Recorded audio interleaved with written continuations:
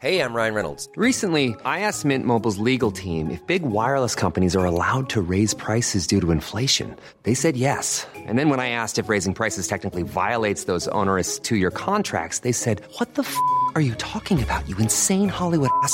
So to recap, we're cutting the price of Mint Unlimited from $30 a month to just $15 a month. Give it a try at mintmobile.com/switch. $45 up front for 3 months plus taxes and fees. Promo rate for new customers for limited time. Unlimited more than 40 gigabytes per month. Slows full terms at mintmobile.com.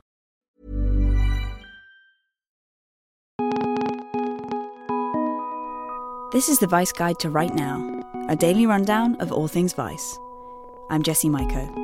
On this episode, we're going into the archives to bring you one of our favourite Vice interviews.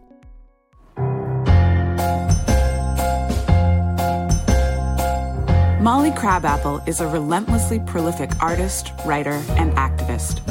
She's used her intrepid breed of illustrated journalism to document some of the most pivotal moments of the last decade, from the Ferguson riots to Syria's civil war. While Molly's early work explored the romantic underworld of New York's burlesque scene, her art took a decisive turn in the wake of the 2008 financial collapse and the fury of Occupy Wall Street. She's also just published a memoir, Drawing Blood, that tells the story of her evolution into what many have called one of the most influential artists of our time. Your memoir, which is sort of like a collection of essays meets memoir? Kind of. A collection of more narrative essays about my life. Like, how did that process go for you? Writing has never not been hard for me. It's never not been the hardest thing for me. And I don't think you can learn to even write a book until you do it. So the first thing I did was I got a hotel room for myself. I love hotel rooms. And I got a big old bottle of whiskey and a big bottle of this compressed coffee thing that works really well. And I locked myself in there for 3 days. And I was like, I'm not leaving until I write 20,000 words. And they can be the shit word. They can be shit words. I can write all work and no play makes Jack a dull boy. I don't care. But I have to write 20,000 words. I viewed writing like creating this giant block of marble that I was then going to like take out all the crap parts until something good and real remained. And for you, what role do the illustrations play, or what effect do the illustrations have on the words on the illustrations? It's an interesting thing because art grabs you in a way that writing can't, because writing you have to read it. You have to make an equal effort with it, whereas art, it just jumps into your eyes. But art always is also kind of pointing and signaling, whereas writing can say something explicitly. I like art because it shows that care was bestowed on something.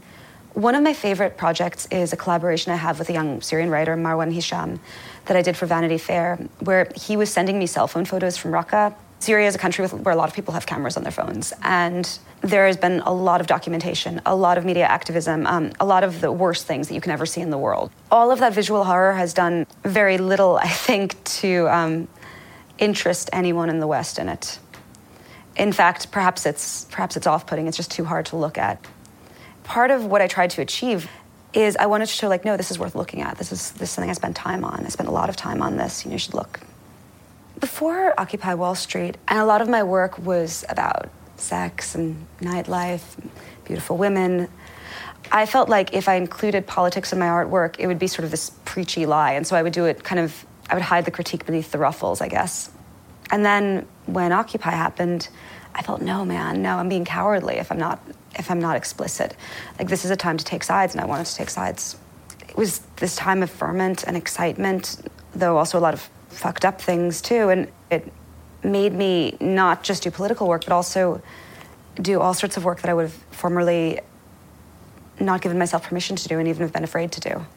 There's always this really boring model for artists, which is that you just stay in your studio and you create increasingly exquisite objects for rich people until you die. And then someone makes a lot of money off of them. And this model for artists is so limiting. I wanted artists that were engaged in the world. I didn't want us just to be these sort of mute savants. I wanted us to be, an intrinsic part of everything. And when you have this time when, like, people are marching, people are protesting, your friends are getting arrested, and you just want to chronicle it, and you want to chronicle it fast. Like, it feels so urgent. I grew up totally obsessed with Toulouse-Lautrec. He was the house artist of the Moulin Rouge. He chronicled sex workers in Paris with more empathy and more solidarity than I ever even would think a man was capable of. He drew all of the ambition and power and venom, just that sort of like amoral greed for life and that rejection of all categories and boundaries and all of the harsh things in scenes that are supposed to be totally frou-frou, like a fucking can-can hall. You have really been immersed in that community of sex work. Is that a big part, or is that something that's like not important at all? It actually really influenced my thinking because, like, okay, let's say you're a middle-class white chick. There's this idea that society will protect you, that you have like a sort of innocence and virtue and that should be unsullied. Even if you sleep around, there's still that idea, right? That you're like a special flower and society will protect you and you can go to the police and they'll help you. And once you do sex work, you throw that out.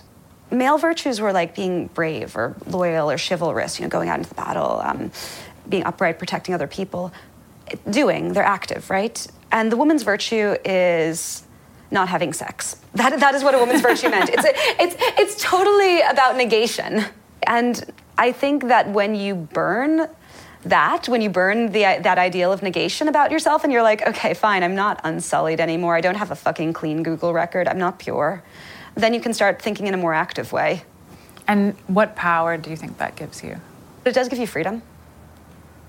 Because you've taken something that people said was valuable about you, but ultimately society was just using to kind of chain you, and you've said, fuck that. Your work has always been work to you in some respects. How has that sort of changed what you've created, or has it?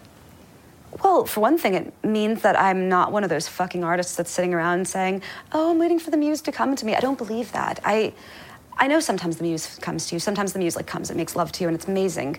But if you're not spending all of your other time like sharpening your craft, then when the muse comes, you're just going to create crap.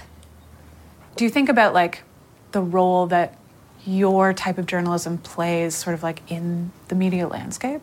I think that we're living in an incredibly exciting time for journalism in general. You have deep dives of Raqqa based on cell phone photos and interviews with refugees. You have people doing the most impersonal, data-driven stuff based on crowdsourced images from the internet. We live in a time of everything. We live in a time of multiplicity, and I think that if, insofar as my stuff plays into that landscape, it's the fact that journalism looks like everything. There's no one way it looks. Guantánamo is such a difficult place to be a photographer because they have these operational security guidelines that make it like you're playing Twister. You can shoot the scene, but you can't get anyone's heads, and you can't get more than one door, and you can't get any cameras, and you can't get a certain number of building structures. There is stuff that that photographers they couldn't get. For instance, photographers aren't allowed in the courtroom. There are no images of Khalid Sheikh Mohammed that the public gets out except what me and Janet Hamlin and several other artists have done. There are no images of the Guantánamo war court in photography whatsoever. Me and a few other artists who've been there were providing really the only visuals of a lot of Guantánamo Bay at all, because I couldn't draw people's faces because I was banned from that. I didn't want to just draw everyone's backs and make it seem like it was a coincidence. So what I did was I drew these masks, like smiley faces, but with a neutral expression. That was my way of making that censorship very, very explicit. Do you ever have those moments still of block or anxiety or inability to move forward? In visual art, at least, I found that the answer to that was to work so hard that you kind of broke, and to just sort of empty everything out that was cliched about you, and then something else emerges.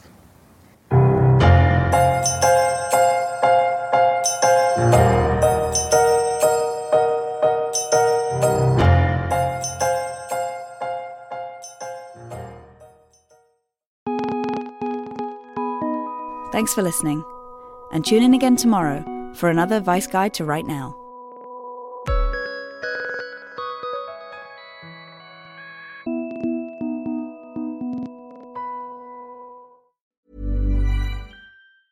Planning for your next trip?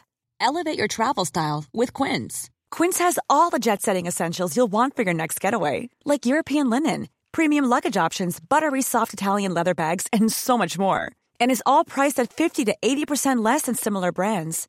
Plus, Quince only works with factories that use safe and ethical manufacturing practices. Pack your bags with high-quality essentials you'll be wearing for vacations to come with Quince. Go to quince.com/pack for free shipping and 365-day returns.